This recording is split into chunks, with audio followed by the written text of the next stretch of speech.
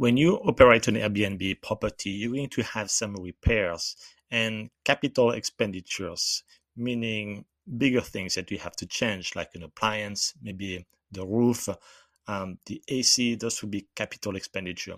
But it is very important that you put some money aside. And sometimes you're going to get some money from Airbnb.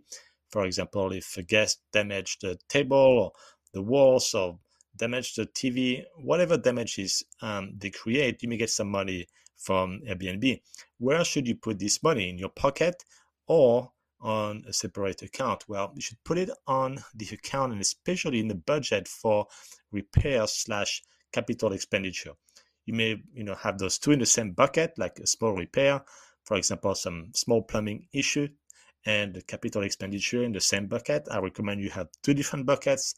But the main point here is that if you get money from Airbnb because of some repairs that were needed for replacing or fixing something a guest damaged, don't use that money for your own personal use or to go on a vacation or have a nice dinner.